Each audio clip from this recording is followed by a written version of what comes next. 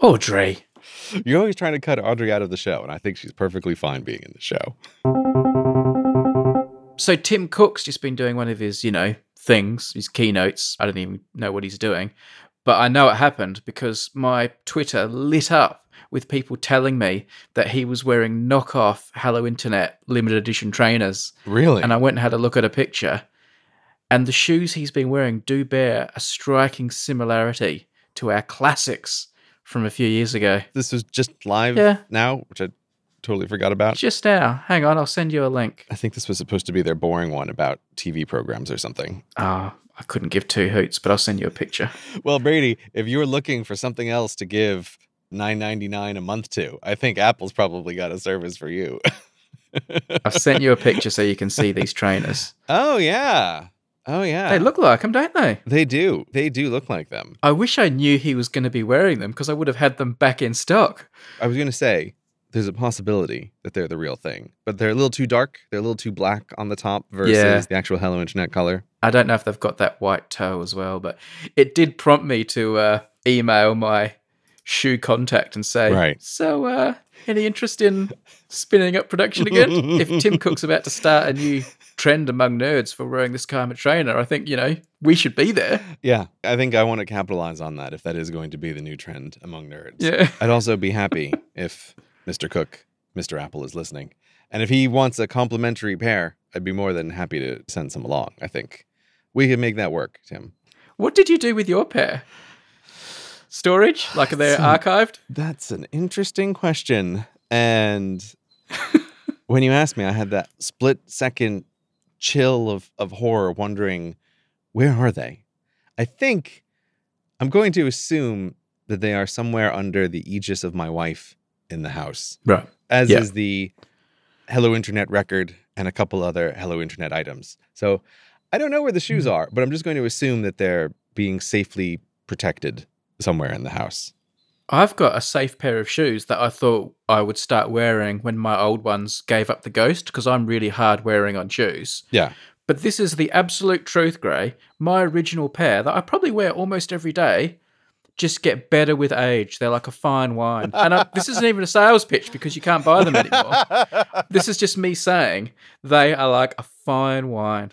They are the best pair of shoes I've ever owned by some distance. Brady, I have this feeling like I want to stop you from talking because if people can't buy them, I don't want you to talk about how great the shoes are now, right? You have to wait until we can make them available again. Or I'll see what happens. My guy might not want to make them anymore after last time, but right.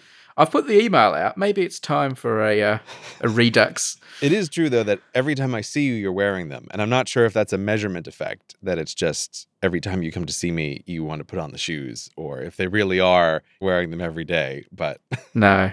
I'm glad to hear that they're treating you well, Brady. I'm almost a little bit embarrassed when I see you and I realize I'm wearing them because it makes me like self-conscious that you think I'm like a walking billboard. But then again, I just FaceTimed you and you were wearing a CGP Grey hoodie over a Jamaican Rice Rat t-shirt. So you're shameless. You know what? I didn't realize it until the FaceTime camera came on. And immediately, even though my hoodie was zipped up 95% of the way, you were like, oh, that's Swamp Rat. I got it, right? Like you do immediately.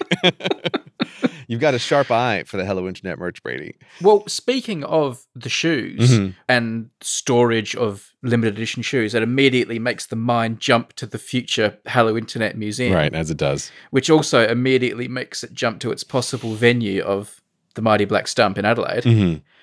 There is incredible news about the Mighty Black Stump. Incredible news? Incredible news. Very important news. Oh, very important. Okay. What is the important news about the Mighty Black Stump? The building is for sale. No. And I'm not sure this is something we should be ignoring. Okay, Brady. You say should be ignoring as though there is action that could be taken on this. Is there? I mean, I hear that Adelaide is just an amazing city that everybody wants to go to with almost certainly then property prices to match. So I'm not imagining that a building in Adelaide could be gotten for a deal. I don't have any concept of what building prices are, but I think they're going to be rather beyond our reach. I've forgotten what I heard being rumored. I think it was like $200 million. Let's say that is several orders of magnitude at least, more than our ability to purchase. Yeah, but you always hear about, there's been a new record set for the fastest and most successful ever Kickstarter. Like, maybe we should be the ones to break the record and have, like, a podcast by a skyscraper. Asterisk skyscraper. Before you make any decisions. Oh, Jesus Christ, Brady. Right. Yes, you're right. Let me hold back for a moment and be prepared to be swayed. Yeah, before you make any decisions about trying to raise $200 million to buy a building. Right, yeah. Let me read from the advertisement, because I have found the listing here. Mm-hmm. Expressions of interest are being sought. 25 Grenfell Street, Adelaide, South Australia, postcode 5000. Mm-hmm. We have the land area, 1,900. I'm looking at all the square meterage. I hate it when people are telling you about their house and they tell you like the square meters or square footage of their property. That means absolutely nothing to me. Totally agree. It means nothing at all. It could be a postage stamp or it could be Buckingham Palace, and the numbers, I wouldn't know the difference. Yeah. I was just last night watching some property shows, and it's always, they open up with the square feet, and it's like, this number means nothing to me. I cannot conceptualize this square number of feet in anything that's meaningful. It's the same when someone has a baby and they tell you the weight. Yeah. And like they look at you expectantly, like you're supposed to go, oh, that's a big one, or oh, that's small. Like, I have no idea. Tell me, is that big or small? I don't know. They just say pounds and ounces, and it could mean anything. But at least with babies, it's very simple. You know that no matter what the person says, you have to make some general positive baby comment. You go, ooh, that's great. I literally just did this with a baby yesterday, and I asked, oh, how old is he? You know, and I get a number in weeks. And I realized, like, this doesn't mean anything to me. I know, I understand an age. Like, I know what a week is and a year. I have no idea whether a baby should be talking or walking, though. Like, if someone says they have a kid, and then I say, oh, how old? And it's not there. Yeah. And they say, oh, it's 4 years. I have no idea. Is that person walking and talking, or are they pooing themselves, or do they crawl? Like, I don't know when all those things happen. I know when you're 5, you go to school. Right. So I know you're not crawling and pooing when you're 5. Well, yeah. I mean, mostly you're not crawling and pooing when mostly. You're 5. Yeah, for me, kids conceptually begin at about 11 years old, which was the youngest I ever taught. And it's like, oh, okay, you're 11. I understand. I have some mental framework for what you are. But from like birth until 11, it's all a fog of who knows. I have no idea. Well, let's skip the square footage of the Mighty Black Stump, because that's of no interest to you. Yeah. But let's just get to the purple prose. An iconic asset is the headline. 25 Grenfell Street. Iconic. Yeah. Love it. It says here, positioned front and centre in the core of Adelaide's office precinct, Grenfell Centre at 25 Grenfell Street is instantly recognisable as one of Adelaide's most prestigious and high-profile A-grade office towers. The landmark building is home to the elite, dominated by key corporate tenants capitalising on stunning views of the Adelaide Hills, greater metropolitan area, and to the coast, enjoying the comfort of building services that have set the standard in South Australia's capital city. I mean, the implication there is they've made black really trendy, that all the buildings look like it, but I don't think that's the case. But setting the standard is referring to the comfort of building services. Oh, okay. Maybe it's like their coffee shops have hot stoppers. That's the standard level for comfort. Unbelievably, there's not a single word about either the cafe or the hot stoppers. Right. Yeah. I think they're missing a trick there. Yeah. I mean, they could say the building, a frequent focus of international discussion. They could add even more, like alluding to the Hello Internet podcast in their ad. Yeah. I think they could do that. It could be referred to as a Tim Mecca. This office building stroke pilgrimage site. I'm just sowing seeds, Gray. There's you don't have to make a decision now. Expressions of interest close on April 18. I understand that you're trying to sow seeds, but they will not find fertile ground here. You're not going to sway me to start a campaign to own an office building in Australia. It's not going to happen.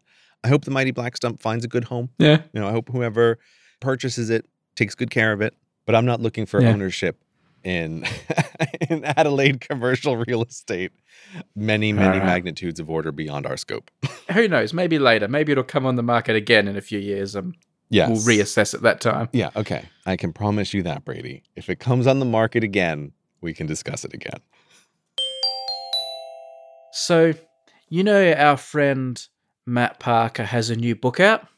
Mhm. It's like a mathematical book. It's called Humble Pie, available in all good bookstores, including a bookstore I went to yesterday.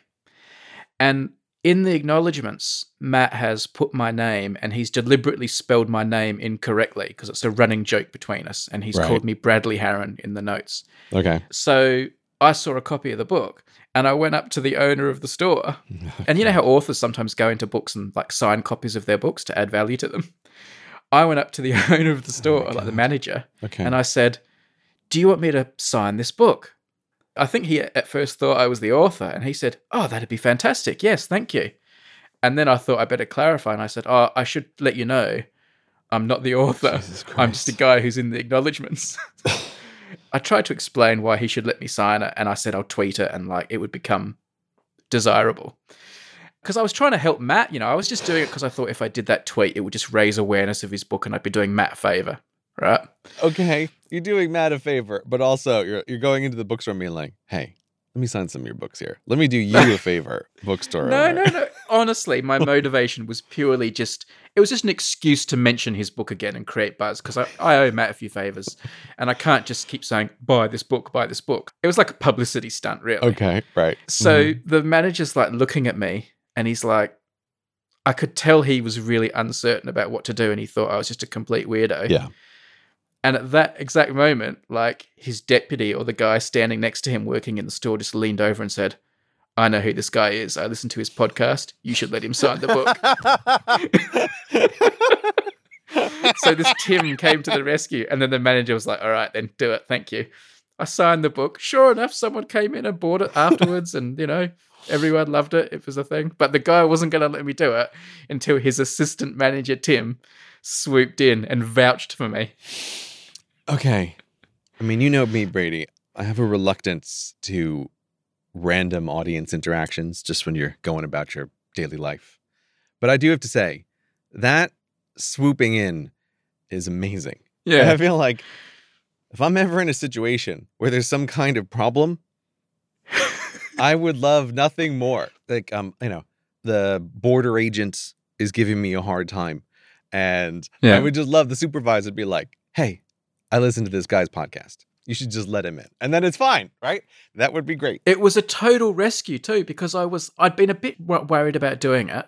Mm-hmm. And then I'd done it, and I was sinking, and I was thinking, oh my God, like I'm just a nobody, and this guy knows I'm a nobody, and now I look like an idiot. Right. And this guy just like suddenly turned me into a somebody for a few seconds just to like give me some like credibility, and I was able to walk out of the shop with my head held high. Yeah. I mean, I would describe it a little bit worse than that, because it's not that you look like an idiot.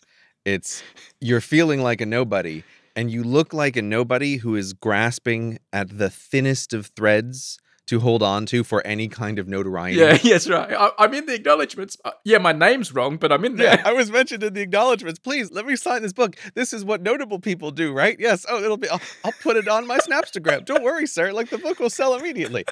It's not a good look, Brady. So that's why that is, quite frankly, an amazing save on behalf of an audience member there. That is a perfect save. Just for context, so people know, because now I'm feeling like an idiot on my own podcast.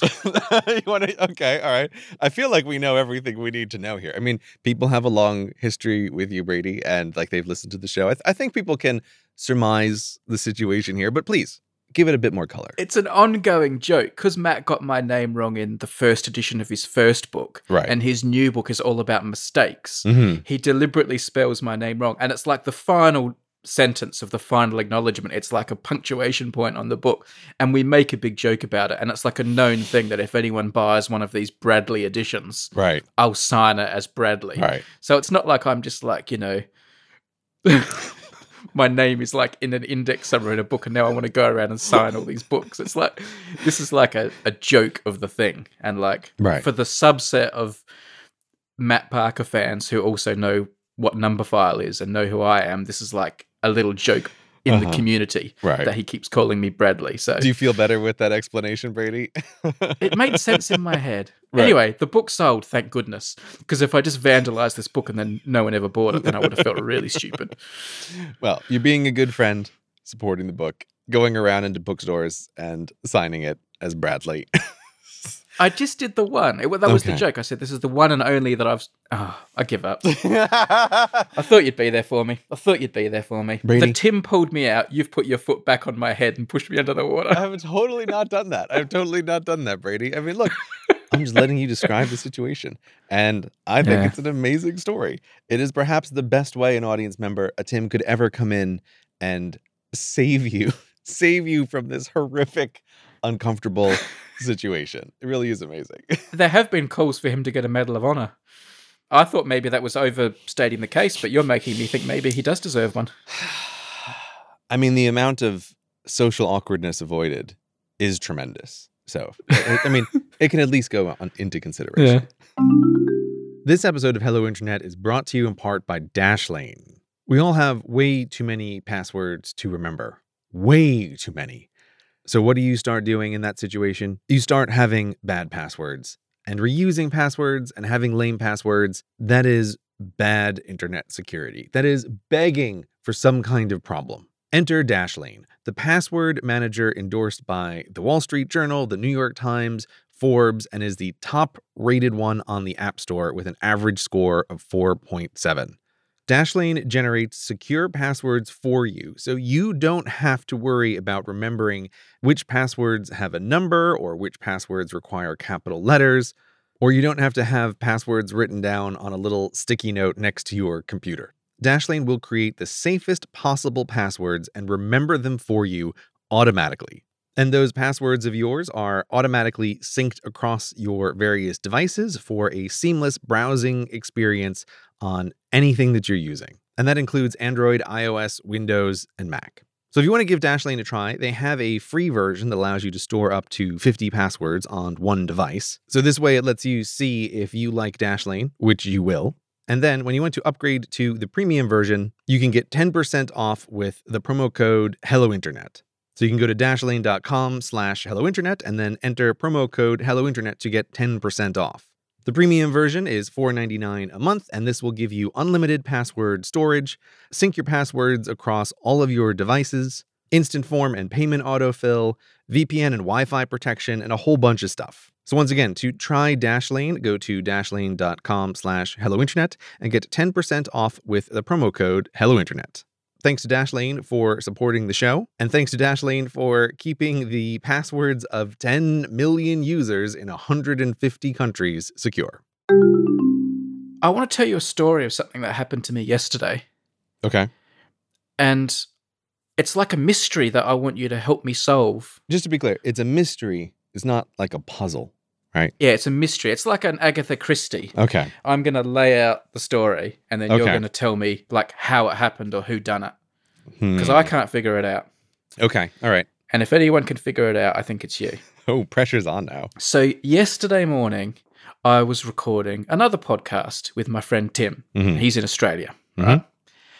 And I spoke to him about an advertisement from our childhood that was on TV in Australia. Okay. And I had searched for it on YouTube before. It was for a car dealership, for a Mitsubishi car dealership. And it had this really terrible jingle that I wanted to discuss. It wasn't that beer commercial or whatever? What was the thing you liked with the beer? You're like, oh, this beer is really Aka or whatever? Yeah, it wasn't the West End one. No. Okay. So anyway, I looked it up to refresh my memory. And I spoke to Tim about it and I said, oh, do you remember this advertisement? Mm-hmm. And he said, no, I don't remember it, actually. And he had no recollection of it. And I thought, fair enough. Spoke about it for a minute or two. Conversation moved on. We kept recording. And I reckon 40 minutes later, completely unrelated, no segues involved, we were moving on to completely unrelated topic. He brought up the fact that he'd been searching YouTube the week before and had stumbled over this video about this incident that happened in a snooker tournament. A game of snooker, and there was this like argument between the players and whatever.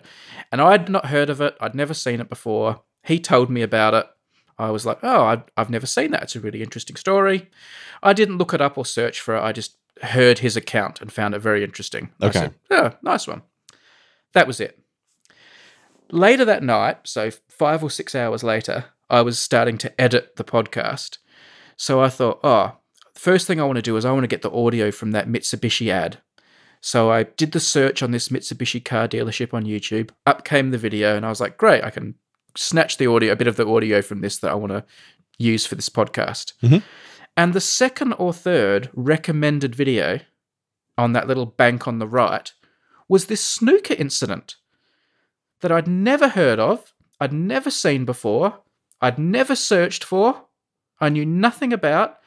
It couldn't be less related to a Mitsubishi car dealership video with 900 views from Adelaide. No links whatsoever. And it's there recommended on the right. Funnily enough, I was going to need to look for that in the next 20 minutes because I was about to search for it because I wanted to find out about it. I had no idea how the link was made. So the first thing I thought, like the obvious thing I thought was, maybe after the podcast, Tim searched for that Mitsubishi ad himself because he wanted to see the Mitsubishi ad. His previous search or something maybe had been this snooker thing the week before and they got linked in that way, which in itself I thought was a bit creepy, but it made sense. So I texted Tim straight away and said, did you look up on YouTube, search or do anything at all to do with that Mitsubishi car ad that I told you about? He said, absolutely nothing. He didn't look for it, didn't search it, didn't put a single keystroke into his computer looking up anything about that Mitsubishi ad. I didn't do a single thing looking for that snooker video. How the heck did my YouTube, connect that Mitsubishi car ad with a snooker video when the only link was a verbal discussion that I'd had with Tim while recording? I cannot figure it out. It's too much of a coincidence to just be a boring coincidence. My wife straight away said, your phone's listening. I can't believe it, but maybe it's true. I've always thought that's just like conspiracy theory, nutso stuff that our phones are listening to us. But I can't think of any other reason. I can't do it. So that was going to be my question is, do you think that it's a device listening to you? I don't believe it, but right. It's almost like someone who doesn't believe in ghosts having a ghost walk in the room and saying, I refuse to believe in you. I don't know what else it could be. That's why I was hoping you would tell me the obvious thing that I've missed. The thing about, are your devices listening to you? I know plenty of people who talk about, I was discussing this thing and then I went on my computer and there's ads for the thing, right? And they're like, obviously my phone is listening to me and telling Amazon what I'm talking about and they're putting ads on there. Like, that kind of stuff. Yeah. Like, I generally disregard that because, like, the banality of the coincidence is, like, so boring you could die. They're like, I was talking about needing this product that almost every human on Earth needs. And then there was an ad for this product. Like, it fits exactly into my demographic. Like, they must have been listening. It's like, well, no, probably not. Be honest. Does my story sound like that? Here's where I'm going with this. Yeah. Your story is not one of those stories. Yeah. Taking it as read, it doesn't fit into the vast majority of, like, conspiracy theories about, my phone was listening to me and it showed me this thing. I don't think it fits into that. But the thing is, like, it's not crazy that the devices are listening. Thinking about in particular, like, last time I was in Las Vegas, the hotel that I was staying in had an Amazon Echo in the room. And it's one of these things, like, I looked at that Echo and I think, well, now you really are a device that just sits there and your whole job is to just listen to me. And it just kind of made me a little uncomfortable. And it was this weird situation where I was having this passive aggressive fight with the cleaning staff because I kept unplugging the Echo and then they would keep plugging it back in, which also kind of creeped me out because then, this is obviously an item on the checklist or like they're using the Echo during the job or whatever. But like, how do you know every time to plug it back in? Like, I don't like this. I was discussing it with my wife who thought I was being totally off the board paranoid. Just like, what are you doing unplugging this Echo? Well, in order for it to recognize when you say, hey, Alexa, turn on all the lights. Yeah. It has to listen all the time. Yeah. And, you take Amazon's word that they're like, it's only on the device. It's only listening for the trigger phrase. It's not really doing anything. It's like, but do I trust Amazon that that's true? It's like, well, I don't trust them any more than I trust Facebook, which is not at all. I trust everyone more than Facebook. But You know what? That's true. Okay. You know what? That is true. Facebook would be at the absolute bottom because, again, they have the spider bot CEO running it. Amazon is just above it. We made fun of that Amazon Echo commercial years and years ago. Which, by the way, I went looking for that a couple months ago and I couldn't find it. Amazon took down that original terrifying one where like the Echo follows you around the house. Like it's looming over you in bed. Like I didn't trust those things, but I did eventually cave and I got Apple speakers in my house. And those do the same thing. Like they're just listening for, hey, Siri. And it's like, do I trust Apple? I do, but just barely. Like, but not a lot. Like it still makes me uncomfortable when I think about it. So like, I really don't think it's crazy town anymore to speculate on the idea that there is information being captured and it's being used. And your story isn't the craziest version of it. I do think you have the problem of like, how was the device listening? Was it the computer listening to the audio going through it? Like, what was it? Who knows? Like, was Chrome able to get access to just the system audio in a way that it wouldn't be able to get access to the microphone? Like, that's a possibility. I don't know how the permissions work. Like the computer needs to ask to get permission for the microphone, but can the computer listen to the system audio, which is the way like we're running podcasts through the computer? I have no idea. Part of the thing though is I don't want to believe that this could possibly be true. And if I had to try to sit down and think, how could this happen without it being like, oh, the machine is listening? The only thing I can think of is that it's less of a coincidence than you think it is, because it's not like these are two unrelated ads.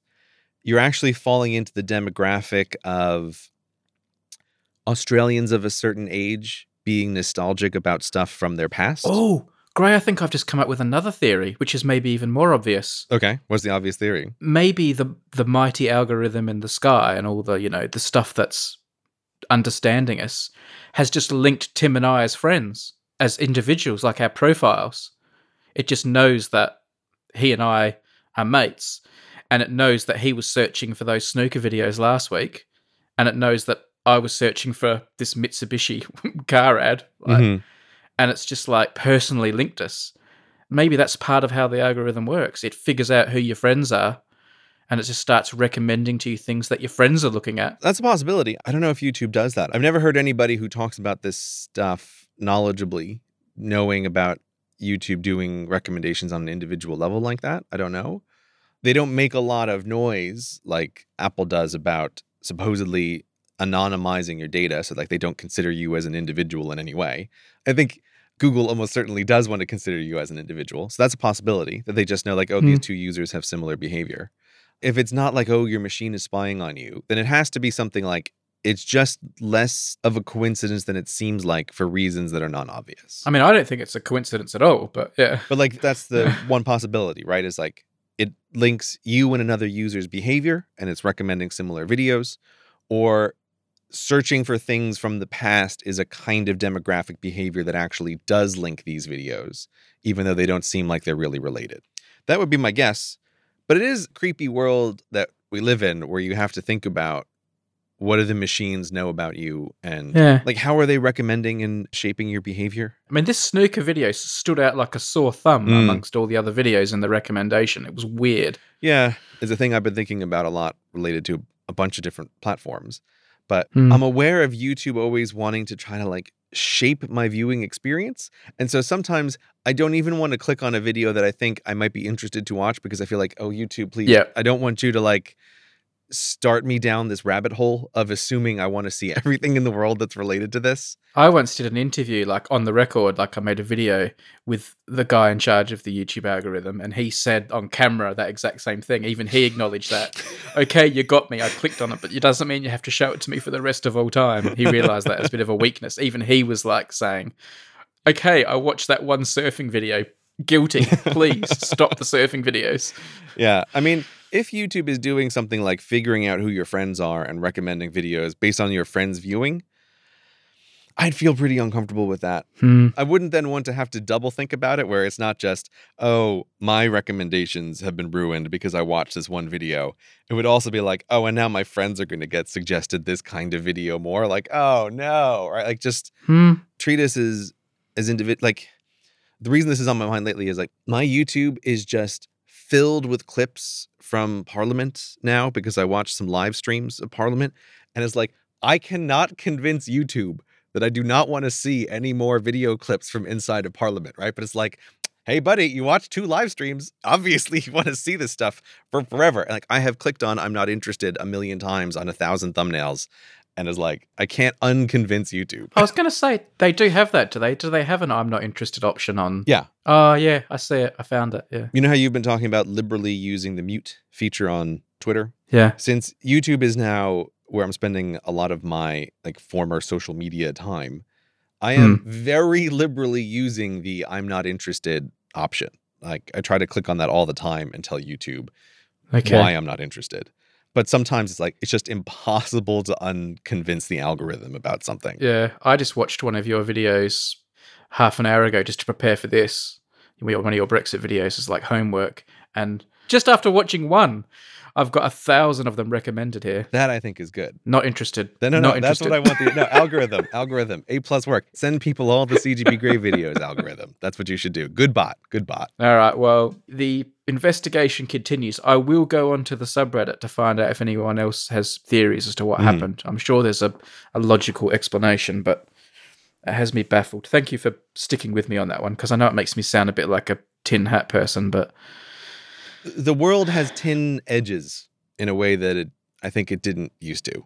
And yeah, like learning how to think questioningly without going off the edge of the crazy cliff is an important skill. And being able to like play around the edges of that is something that's useful to do. In a world where you're often on Wi-Fi, monthly data plans for your phone seem a bit antiquated. With Ting, who are sponsoring today's episode, you're only going to pay for data that you've used at the end of each month. Ting offers nationwide coverage on both T-Mobile and Sprint, so the phone you've already got is probably going to be working. Just grab a SIM from the Ting shop and you're off. There are also more savings to be had by putting multiple phones on a single Ting account, because the usage is shared across all your devices. Ting's red hot on customer support. They offer help via the phone, chat, email, social media. Plus, you can get technical support via Discord. Very modern, these people at Ting. I'm not even on Discord yet.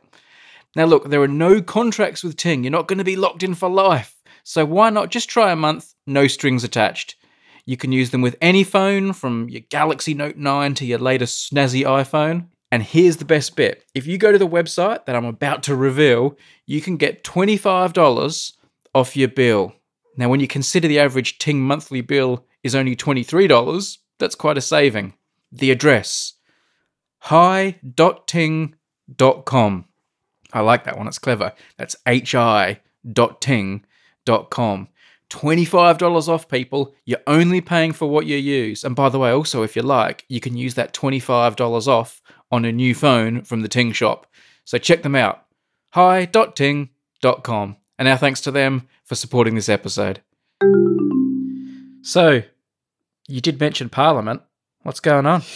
Well, I know what's going on, but... I was going to say, you know what's going on, Brady. You've been watching live streams of the end of the world, have you? Oh, man. Well, as you know, I did make a couple of Brexit videos, and I emerged from my normal isolation to a few weeks ago catch up on all of the Brexit news that I could to try to make a couple of videos. And yeah, holy hell, has it been... it's been an interesting time, it seems, to emerge and look around and see what's going on. Like, trying to catch up on what's been going on with Brexit, and like, holy hell, what a mess has this been, and what a mess are we currently in? Like, it is almost like a frankly unbelievable situation. I know. It is. I've been so naughty, Gray. I've even been doing some like political tweets. Wow. Slapping my wrist afterwards. But I just haven't been able to help myself. I know it's like social media suicide to talk about politics, but I've just been so frustrated. I just had to blow some steam. But I can totally grant it to you because, like, you know, I did this deep dive. All I was looking for is, like, I was trying to find what are the overarching themes that come up a bunch. And this idea of, like, having conflicting wants is like an overarching theme that has routinely come up. And I was like, okay, there's like two areas where this is repeatedly become a thing. And so that's why I sort of ended up with the two videos. But my God, like, going into the actual details, I don't know, like, it makes my head spin. I found myself like, oh, okay. So to actually understand what's going on here, like I need to know all about the politics in Northern Ireland. And then it's like, oh, okay. So we got to go back to like the Troubles. And it's like, how did the Troubles begin? And then it's like, okay, wait, too far back. Wait, what is the balance in Parliament right now for what people are arguing over? It's really quite astounding. And even for me, like, not a real newsy person, normally when I finish a video, it's like closing a book and putting it on the shelf for a topic forever. Like I never think about it again. It's like, great, this is done. Like it goes into the archive. But I think this is maybe the first time ever I finished a couple of videos, and then that was the week where there were like 3 votes in a row, and I just had the Parliament on live for a huge portion of time. I was just watching it. I'm like, this is incredibly atypical behavior for me, but it honestly felt like there's only 2 levels of understanding of this problem. There's extremely high level, like you just want the broad overview, and then there's the I need to hear it firsthand from Parliament what's occurring, because do you know what I mean? Like it almost felt like a thing that's impossible to summarize. Yeah, I mean, I haven't been going that far. I haven't been watching Parliament, but you've gone next level there. But but I don't know. It was just like I too found myself unable to turn away. And it was like, again, this is maybe the closest I've ever gotten to sports, because when the big votes were happening at night, I can't remember where it was, but I Googled and I found the parliamentary list of the amendments. And so like I had like, okay, here we go. What's coming up next? Amendment I, right? And I'm looking at it on the list and I'm like, oh, Amendment I, changes this paragraph over here. And I'm like, okay, we're gonna boom. Let's see if this one passes, right? Because they, before they do the vote, they vote on all these amendments, and it's like I was right there with it. I was in a little cabin, literally inside the Arctic Circle, but I had Wi-Fi, and I was like constantly updating to see what the results of the votes were. It really is an unbelievable situation, and it's an unbelievable situation on absolutely every level. What have you thought of Parliament? I mean, you're watching it at peak craziness, but it's always pretty crazy. Yeah, I am watching it at peak craziness. I mean, look, I have over the years tuned in and out sometimes of watching Prime Minister's Question Time. Because even when I was younger, I remember my dad would sometimes, like in the morning, just put on Prime Minister's Question Time as like an interesting thing to watch. By the way, all the people who are rushing off to Reddit to complain about Gray calling it Prime Minister's Question Time, don't bother. Why? What is it? It's called Prime Minister's Questions. Oh, whatever. Listen, hear me out. There's a certain subset of people who it's like apostrophes. Because there's a famous political TV show in Britain too called Question Time. Right. People often like conflate the two.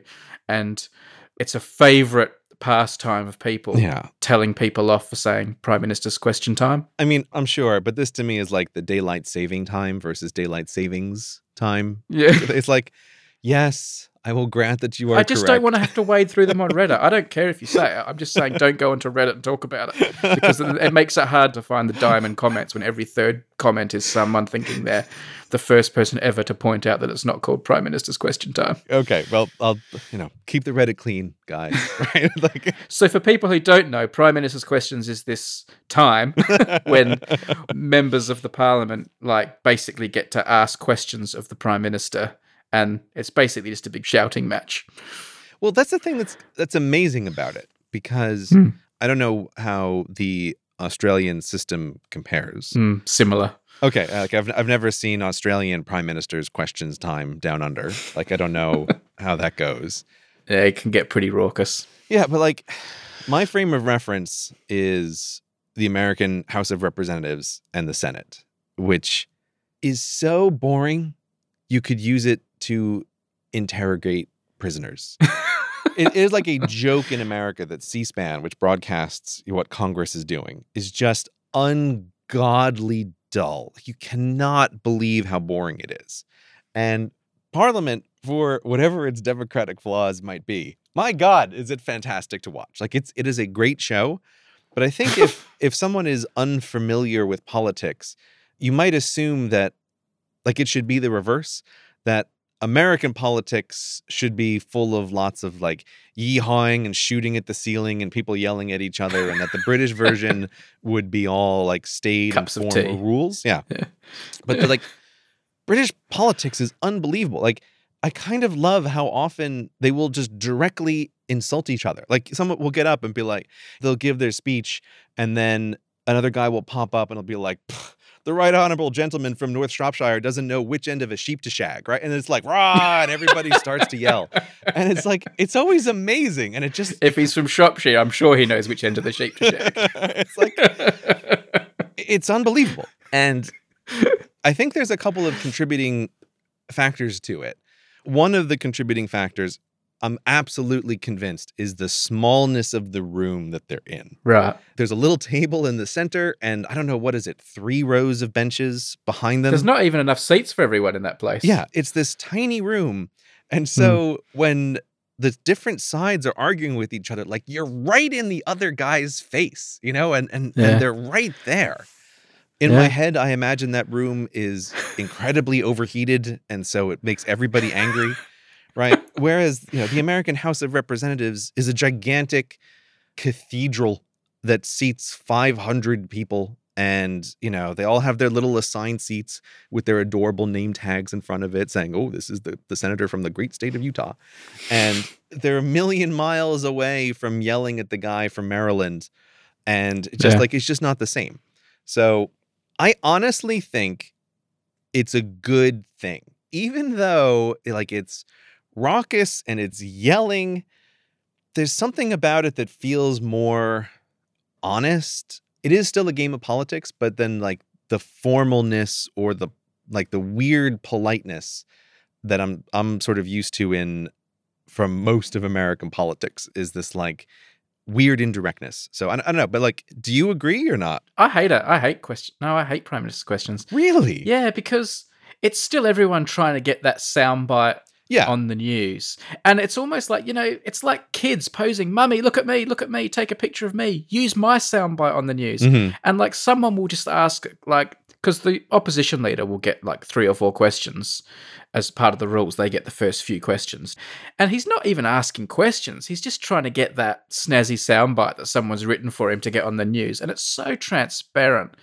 And I know this is like a bit of a common complaint about politicians, but there's no actual like questions being asked and answered. It's just trying to ask a controversial question that will get you on the news. And then the Prime Minister never answers the question and just says what she wants to say. And it's almost like, did you hear the question? That wasn't even the question you were asked. Why are you saying that? But that's just how politicians answer questions. And then it starts alternating between government questions from like, you know, friendly MPs and questions from opposition MPs.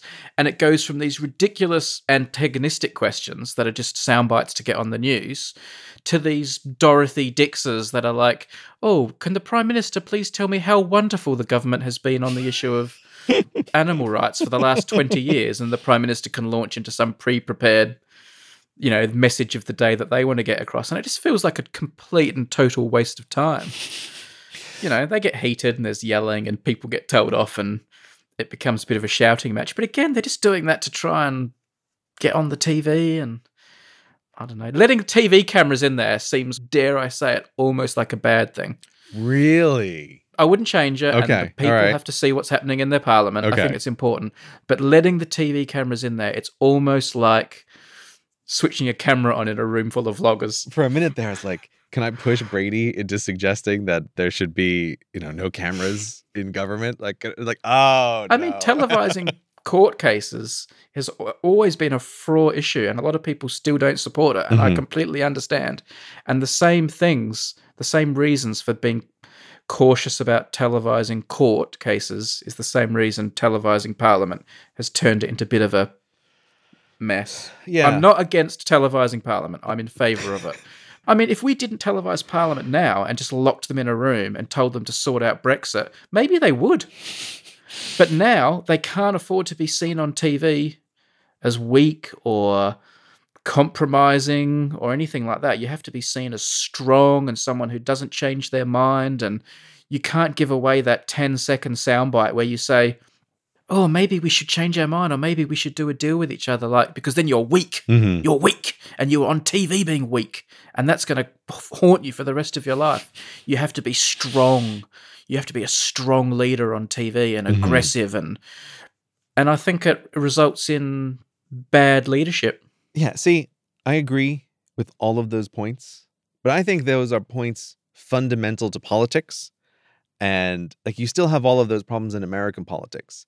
And so I think this is why I like the raucousness. Yeah, American politics is completely televised as well. Yeah, but I mean, like, if we're going to have people who don't answer questions and people who can't compromise in the public eye, at least I'm going to like seeing them get angry and insult each other in a tiny room, right? Like, it's way better than just having to listen to boring speeches where they're doing the same thing, but at 1/10 the speed and 1/1000th the fury level. And even though she doesn't answer the questions, and this is true of all prime ministers, not just the current prime minister, even though the questions, rarely are being properly answered, in my opinion, I think it is good that once a week, the person leading the country has to get up in a public forum and at least be, have their feet held over the coals, even if they do avoid answering some of the questions. In other countries, your leader can just say, no, I'm just, you can't have access to me. I'm above all this. So I think that's positive. Yeah, I completely agree with that. However, having said all of this, right, I have a complaint to lodge with Parliament. And it's about the person who, at least in my social circle, seems bizarrely popular. So now I want to complain about him. Yeah. It's Mr. Speaker. John Bercow is the current speaker. Okay. I was like, I have no idea what his name is because he's just Mr. Speaker. It's the guy who, he's doing the Speaker of the House role. So it's the role. It's kind of like the chairman. He's the chairman of the meeting, isn't he? Yeah. Yeah. He's the chairman. He's not part of the debate. He's the person that you need in one of these situations. There needs to be He's the referee. Yeah. Someone who's like the ref, who's like, hey, here's a bunch of rules. You talk, what's the procedure going to be under these things? Yeah. And I've been looking at Mr. Speaker and I was like, I'm watching him real close during these live broadcasts. And I'll tell you the thing that made me think, I don't know about this guy straight away. And it was his choice of tie. He does wear flamboyant ties. Yeah. So like, here's the thing. If you haven't seen Prime Minister's Question Time, there's like a camera that's looking down this long room where, the people are on either side. And he's sitting at this big chair in the center, being like the chairman dude. Yeah. It's a very prominent person in the room. And he seems to always wear these like colorful ties. They're not ridiculous. Like he doesn't have dinosaurs attacking people on his ties or some like dumb design like that. It's like 90s ties. They were like 90s. It was cool in the 90s to wear big, wide, flamboyant, colorful ties. Yeah, they're ties that would not be out of place on a clown. And from my teaching days, this is like a yellow flag for someone in a position where they're supposed to be controlling a room. He looks like he should be wearing Donald Duck socks as well. I guarantee you he's wearing silly socks. For sure. 100%. Here's the thing. I've just spent all this time saying, I love the raucousness of Prime Minister's Question Time, but Mr. Speaker, I cannot get past my perception of him as the teacher who is like popular, but isn't good. And that's my impression of him is like, man, there's a raucousness here, but it always feels like the raucousness, it's like out of his control. Like, I think he is letting it be too much. Because he can't control it or because he's letting it go? There's so many things. Like, he's hitting all of these like check boxes for me of like warning behavior in a teacher trying to control a room. And I've seen people do this kind of thing. So one of these things is like, he's always riding the border of, is he angry or is it all funny? Right. So that then has people in the audience, people in the class, always kind of like pushing the boundaries of, oh, he's clearly smiling because he thinks that this behavior is sort of funny at the same time that he's yelling order, order, asking for the room to be order. And it's like, that's a mixed message. You're not getting people to do something that you want. And you can go on YouTube and there are all of these clips of him saying order 10,000 times in all of these different ways. And people are like, oh, it's great. I love this guy yelling order, order. But to me, it's like, no. This is the fundamental problem here, dude. You're issuing threats without ever following up on them. And so the word order means nothing. It means nothing to the parliament because they know you're just going to say it 30 times. And all the people in the room are doing is gauging, like, is he actually getting angry? So he's not controlling the room through his words. It's like he's controlling the room through how much can the parliament push him, which is no control at all. And I find it frustrating because it's like, raucousness is good, but it has to be controlled. Like, we need boundaries for this. And I just don't think he's doing it well. It's a pretty hard job controlling that group of people. Okay, don't get me wrong. I understand that it's a hard job, but I think like a perfect example of like a problem that happened, the details don't really matter. But basically, he eventually had it with like some Scottish MP, and he kicked the guy out. And then the whole Scottish delegate walked out of Parliament. This is the problem. Yeah. But here's what I think the fundamental problem with that was. And it's like, I did this too in my early days. He got like angry and kind of arbitrarily enforced, I'm going to kick this guy out, which seems to be his only real power. Like, he can expel someone from Parliament. Yeah. And it's like, people did get angry when he finally kicked someone out because it felt like nonsensical, right? Like, oh, you've yelled order 5 times and now this guy gets kicked out.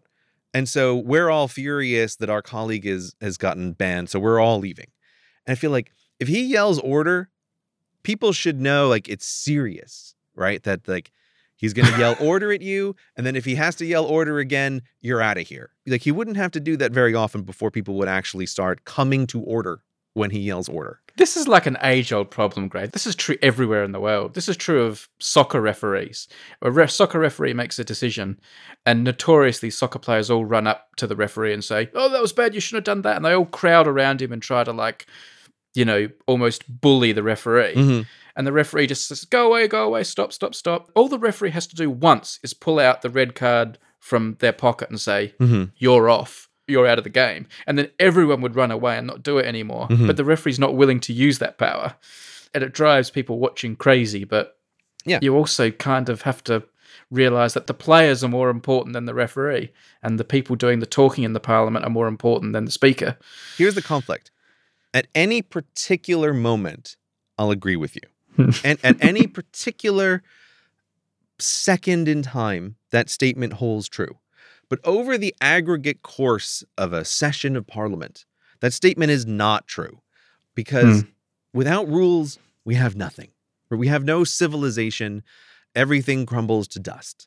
And so I totally think that for something more important than a soccer game, like, I don't know, the government, you can have raucousness, but when the speaker calls to order, like, he has to be able to back that up with the real threat, because otherwise it becomes like this weird, arbitrary thing of like, every once in a while he kicks someone out and like, who knows when that's going to happen, but it never happens enough that anybody feels like it's any kind of threat.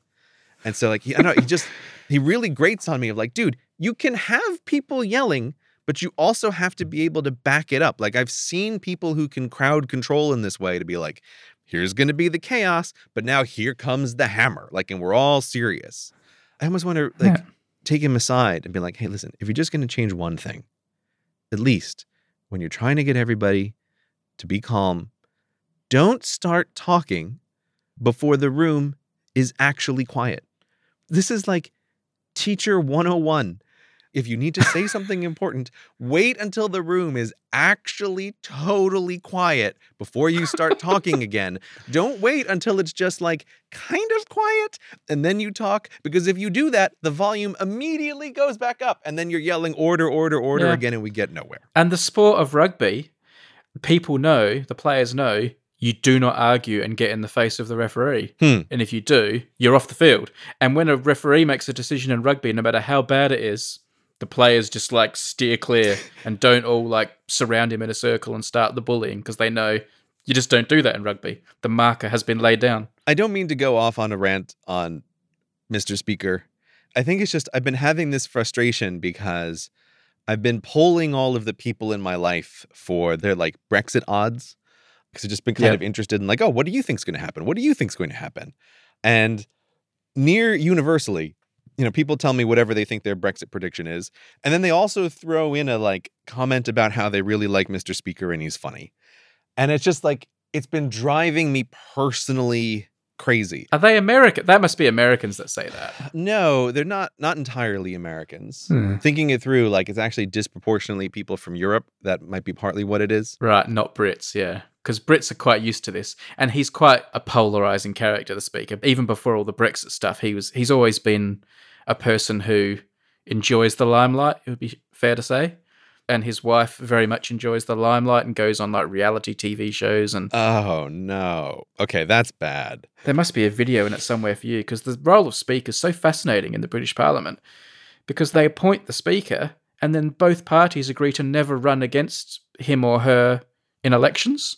It is a strange thing. Like, I don't understand. I mean, to be fair, I don't really understand the mechanism of Speaker of the House in America. Like, I don't know how dissimilar or similar it is. Right. I think more than this weird thing about how, oh, he's a member of parliament and no one's going to run against him in his seat, it really feels like the person who is chairing the meeting shouldn't be a member of parliament for one of the teams. Yeah, but when you become the Speaker, you sort of half put that to one side. You are supposed to become a bit more neutral.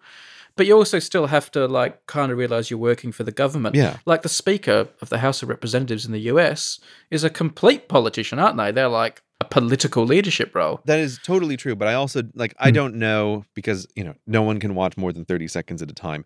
I don't know how much the Speaker of the House is running the show in the same way that, like, the chair does. Like, they may very well be doing that. But, like, Right. if that is the situation, I would still feel like, I don't know. This feels like a position where we should have like a librarian should be appointed to this position, right? Like, someone who's not intimately involved in this way. It feels like it's begging to be a at least somewhat politically neutral position. And it feels strange that the party in charge just picks like, oh, this is the person who's going to chair it. I have to say, I don't think this is a problem with the parliamentary system, the fact that the Speaker is appointed, because they're usually appointed on the nod of both sides. There's someone that both sides say that they can handle. They do become a neutral person. I mean, John Bercow, the current Speaker, is, well, in the last few weeks has become notorious for not doing what the government wants always. I mean, it's become a real sticking point, obviously, in the last week or two, that he went against the government's wishes and how they wanted things to be run. There haven't been a lot of really, really bad cases where the Speaker has been perceived to be too biased. I don't think it causes the problems that one would imagine, that the Speaker is just appointed from the benches of the majority party. It always seems to work. They always seem to agree on someone who everyone can get along with, because if you couldn't, Parliament would grind to a halt. Yeah, I mean, that is fair. And again, on my list of frustrations, his neutrality or the fact that his seat is unrepresented is like, these are the minorest of concerns. And my majorest of concerns are, dude, you need to back up your threats. Well, it seems like your biggest concern are his ties, if we're going on the order that you raise the issues. Well, no. It's just like the tie is that's what made me squint my eyes and think, I have a mental model of what kind of person you are based on like teachers. me with people who wear hats. Yeah, it's like that. Like, I have an idea and we'll see if this is verified. And sure enough, it was. And the Scottish MP thing walking out was like, you totally caused this problem with your inconsistency, dude. Like, this is not, this has nothing to do with them. And this has everything to do with you. And also, YouTube's just been driving me crazy with recommendations of like compilations of him and funny moments in Parliament. I'm like, I can't stand this. Like, I can't, you're driving me crazy.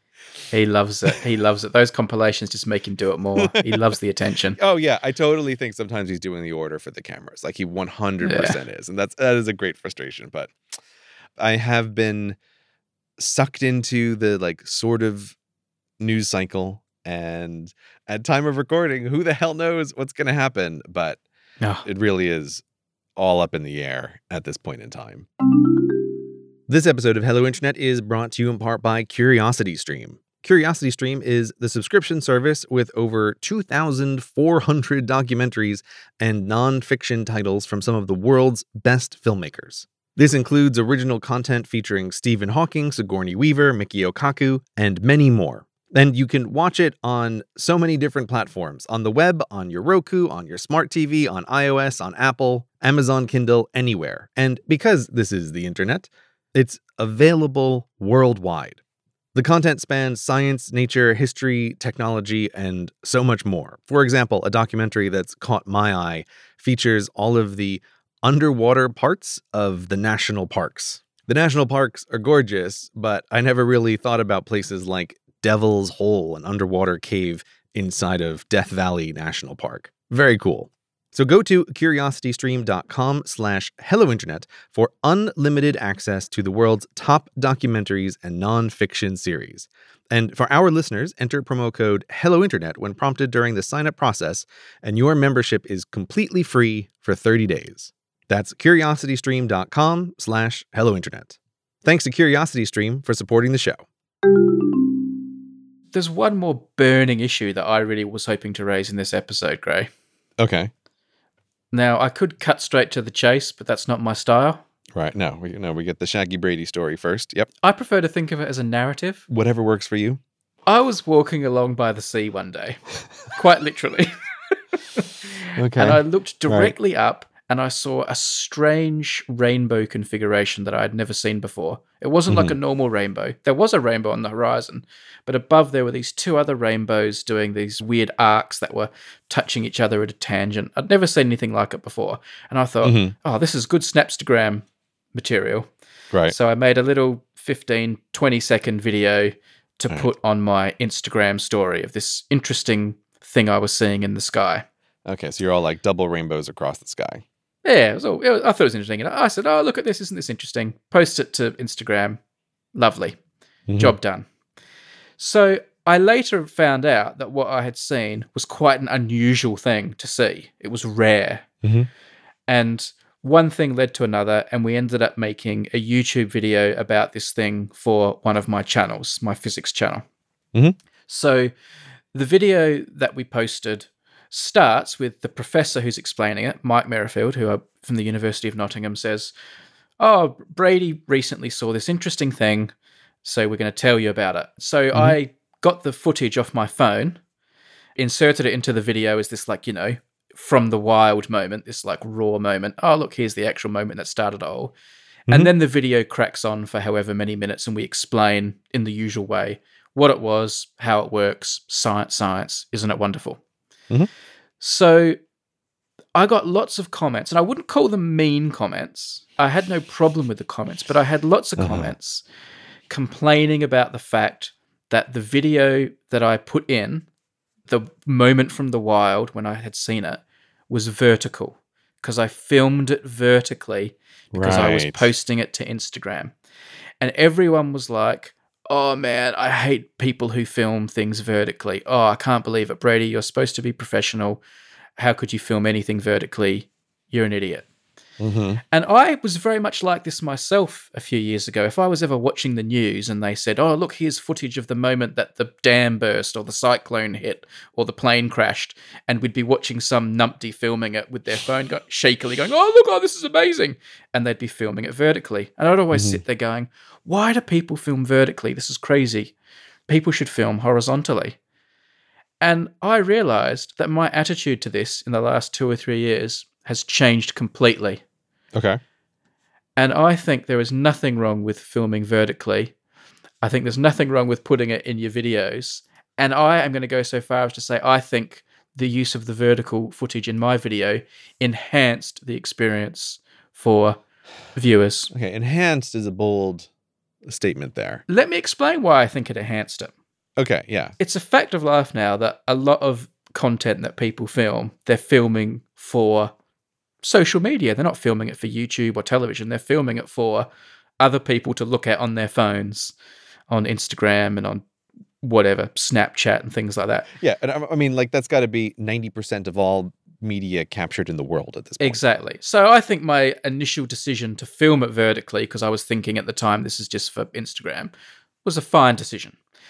Now, later on, it turns out what I filmed was more interesting than I thought, and I wanted to use it in my video. But I think putting it in the video as vertical footage, it's almost become part of the grammar of watching television, 16:9 television.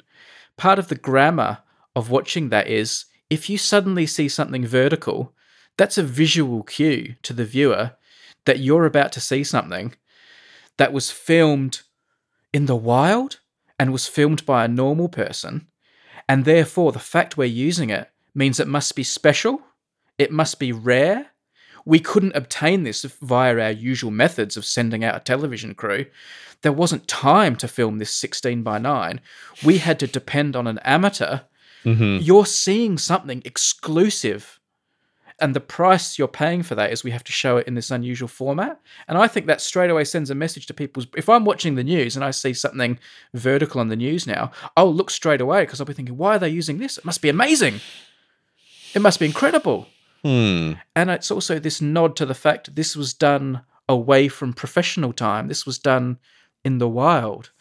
And I think when I dropped that vertical footage into my video, even though it was filmed by the same person, me, this was telling people, oh, the thing you're looking at now, like, you weren't even meant to see this. This was something else. Be quiet. You're looking at something special. And I think it works. And I would almost like choose the vertical format for that Brady in his off time moment versus Brady in his professional making a YouTube video moment. I think it works. If I went back in time and I knew it was really rare, would I have done a second lot of shots that were 16:9 as well? I probably would have. Mm-hmm. And maybe I would have ended up using them as well. But I kind of feel good about it. And I no longer, when I'm watching the news and I see them using vertical footage, get all sniffy and say, oh, what numpties, why are you filming that vertical? I completely understand why they were shooting it vertical now. Of course they were. They weren't thinking it was going to end up on the TV. Or even if they were, who cares? That's what civilians do now. Civilians shoot vertical. Professionals shoot horizontal. And sometimes the civilian material is more special than the professional material because professionals can't be everywhere. I'm no longer sniffy about it, and I'm surprised people still are. Rant over. Well, I mean, I think you're thinking of this from a very particular perspective as the YouTube creator, which is the useful grammar of being able to distinguish the two modes of Brady's out for a walk on the beach, thinking Brady thoughts, and a beautiful moment occurs, and he just takes out his phone and he films it, versus cutting back to the office where a professor is explaining how this works. Like, that's totally correct that there is a useful grammar there to be able to distinguish visually to the audience what these parts are. And so I guess I can kind of go along with your statement there of enhancing the experience from that perspective, that it makes it clearer to the viewer what this is or what that is. It's not just about differentiation, though. It's about the little signals that it sends off in people's brain, hopefully. The little chemicals it releases that says, oh, exciting thing, different thing. It's not just, A shot and B shot. But I think that rolls up into the whole idea of it's a different thing because most of the video you're watching is filmed in 16:9. Or why does it catch your attention more on a news broadcast? Because most of the news broadcast is still 16:9, and then you just have this vertical section. So it's the different thing. In the same way that if like a section of a video you're watching is black and white, it's going to be more attention getting because the rest of the video is in color. I think it falls into that sort of category. I don't know though, like the thing about people leaving comments about, it's a vertical video. I feel like I want a name for this kind of phenomenon. It feels like a kind of correction bandwagon that just doesn't matter. Prime Minister's question time. Yeah, I was gonna say, it's exactly like when people want to tell you that it's Prime Minister's question time versus Prime Minister's questions. It's like, okay, thanks. Is not remotely relevant to human communication, and it doesn't matter ever. But it's a little bit different. Like, the thing about vertical video is a bit different because it's not like showing off your superior knowledge, is it? It's more it's not the comment where someone wants to tell you, oh, I know a thing better than you do. And I know it along a pointless axis that's not relevant at all to the main thing, right? Which, is very, very common on the internet. The vertical video thing feels like, I don't know, like I almost want to point to, there's a very old video on a YouTube channel called Glove and Boots, where they made like a public service announcement to Friends Don't Let Friends shoot in vertical video. Like, and it's a funny video. I like their channel. But I almost wonder, like, how much of people feeling like they need to comment on vertical videos can be directly pointed back to something like this, where it's created a bandwagon where people just leave this comment. I don't know. I can't quite find the edges or the shape of this in my mind. But while I don't like watching something in vertical, I just find it uncomfortable. I wouldn't want to watch a whole video in vertical, no. Like even the little segment that you showed. Yeah. I always find it distracting. I also find it distracting because you have the problem of what are you going to do with the black bars on either side? Yeah. And there's always like a question in my mind of what method is the person going to use? Are we just going to have the pure black bars? That seems to have fallen out of vogue. Are we going to use the expand the video and blur it in the background thing, which you have to do well to make it look good, and many people don't? Or as in this video of yours, Brady, you chose a kind of snazzy stop motion black smudges on either side. That's just the generic background of all 60 Symbols videos. Like that's what's in the background with text and all sorts of stuff. That's like a channel wide motif. So that's my equivalent of black. Yeah, but you're going with a motif that's moving on either side. Yeah. Like you have to add something there. Yeah. So like I find the vertical stuff just uncomfortable, but the comments about the verticality feel incredibly pointless. And it's like, guys, can we leave this in the past? Plus, when I open up my phone, the number of times I intend to shoot something horizontal, but end up with a vertical video, say I'm out in a park with the chompers, is very high because the phone doesn't always rotate fast enough. So it's like, even though I'm holding the phone horizontally, when I hit the video button immediately, because it's like, oh, this moment is adorable and it must be caught on camera, I press the button faster than the phone recognizes that I've turned it horizontally. So it's like, oh, great. Now I've got this vertical video of this amazing slow motion ball catch. And vertical videos, they just happen. It's a part of life. And you're also right that it does complicate the issue even more with some social media platforms using the vertical video as the default standard anyway. So I really feel like this is some kind of internet complaint from about 2012 that needs to be put to bed. I think we need to realize it's a mixed economy now. I still don't think you're giving the dues to the value of the different format, not just like as a cue for being different, but for being native. Like you look at films like Blair Witch Project, or a better example, maybe Cloverfield. Mm-hmm. Like it works because it feels more authentic, and it feels authentic because of the inferiority of it, because professionals didn't make it. And I still think the vertical video carries that message with it. Like, this is the real deal. This is authentic. Everything else you've seen up till now is polished and prepared and scripted, but this thing you're seeing now, because of its crappiness, it's almost like authenticating it. I get that, but I watched the Blair Witch Project and I enjoyed it a long time ago.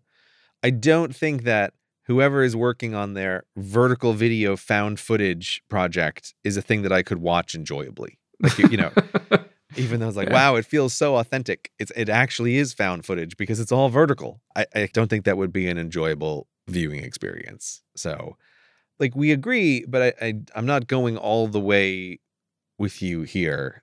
I just think it's useful for the signaling of what it is, but I'm not like looking forward to vertical videos.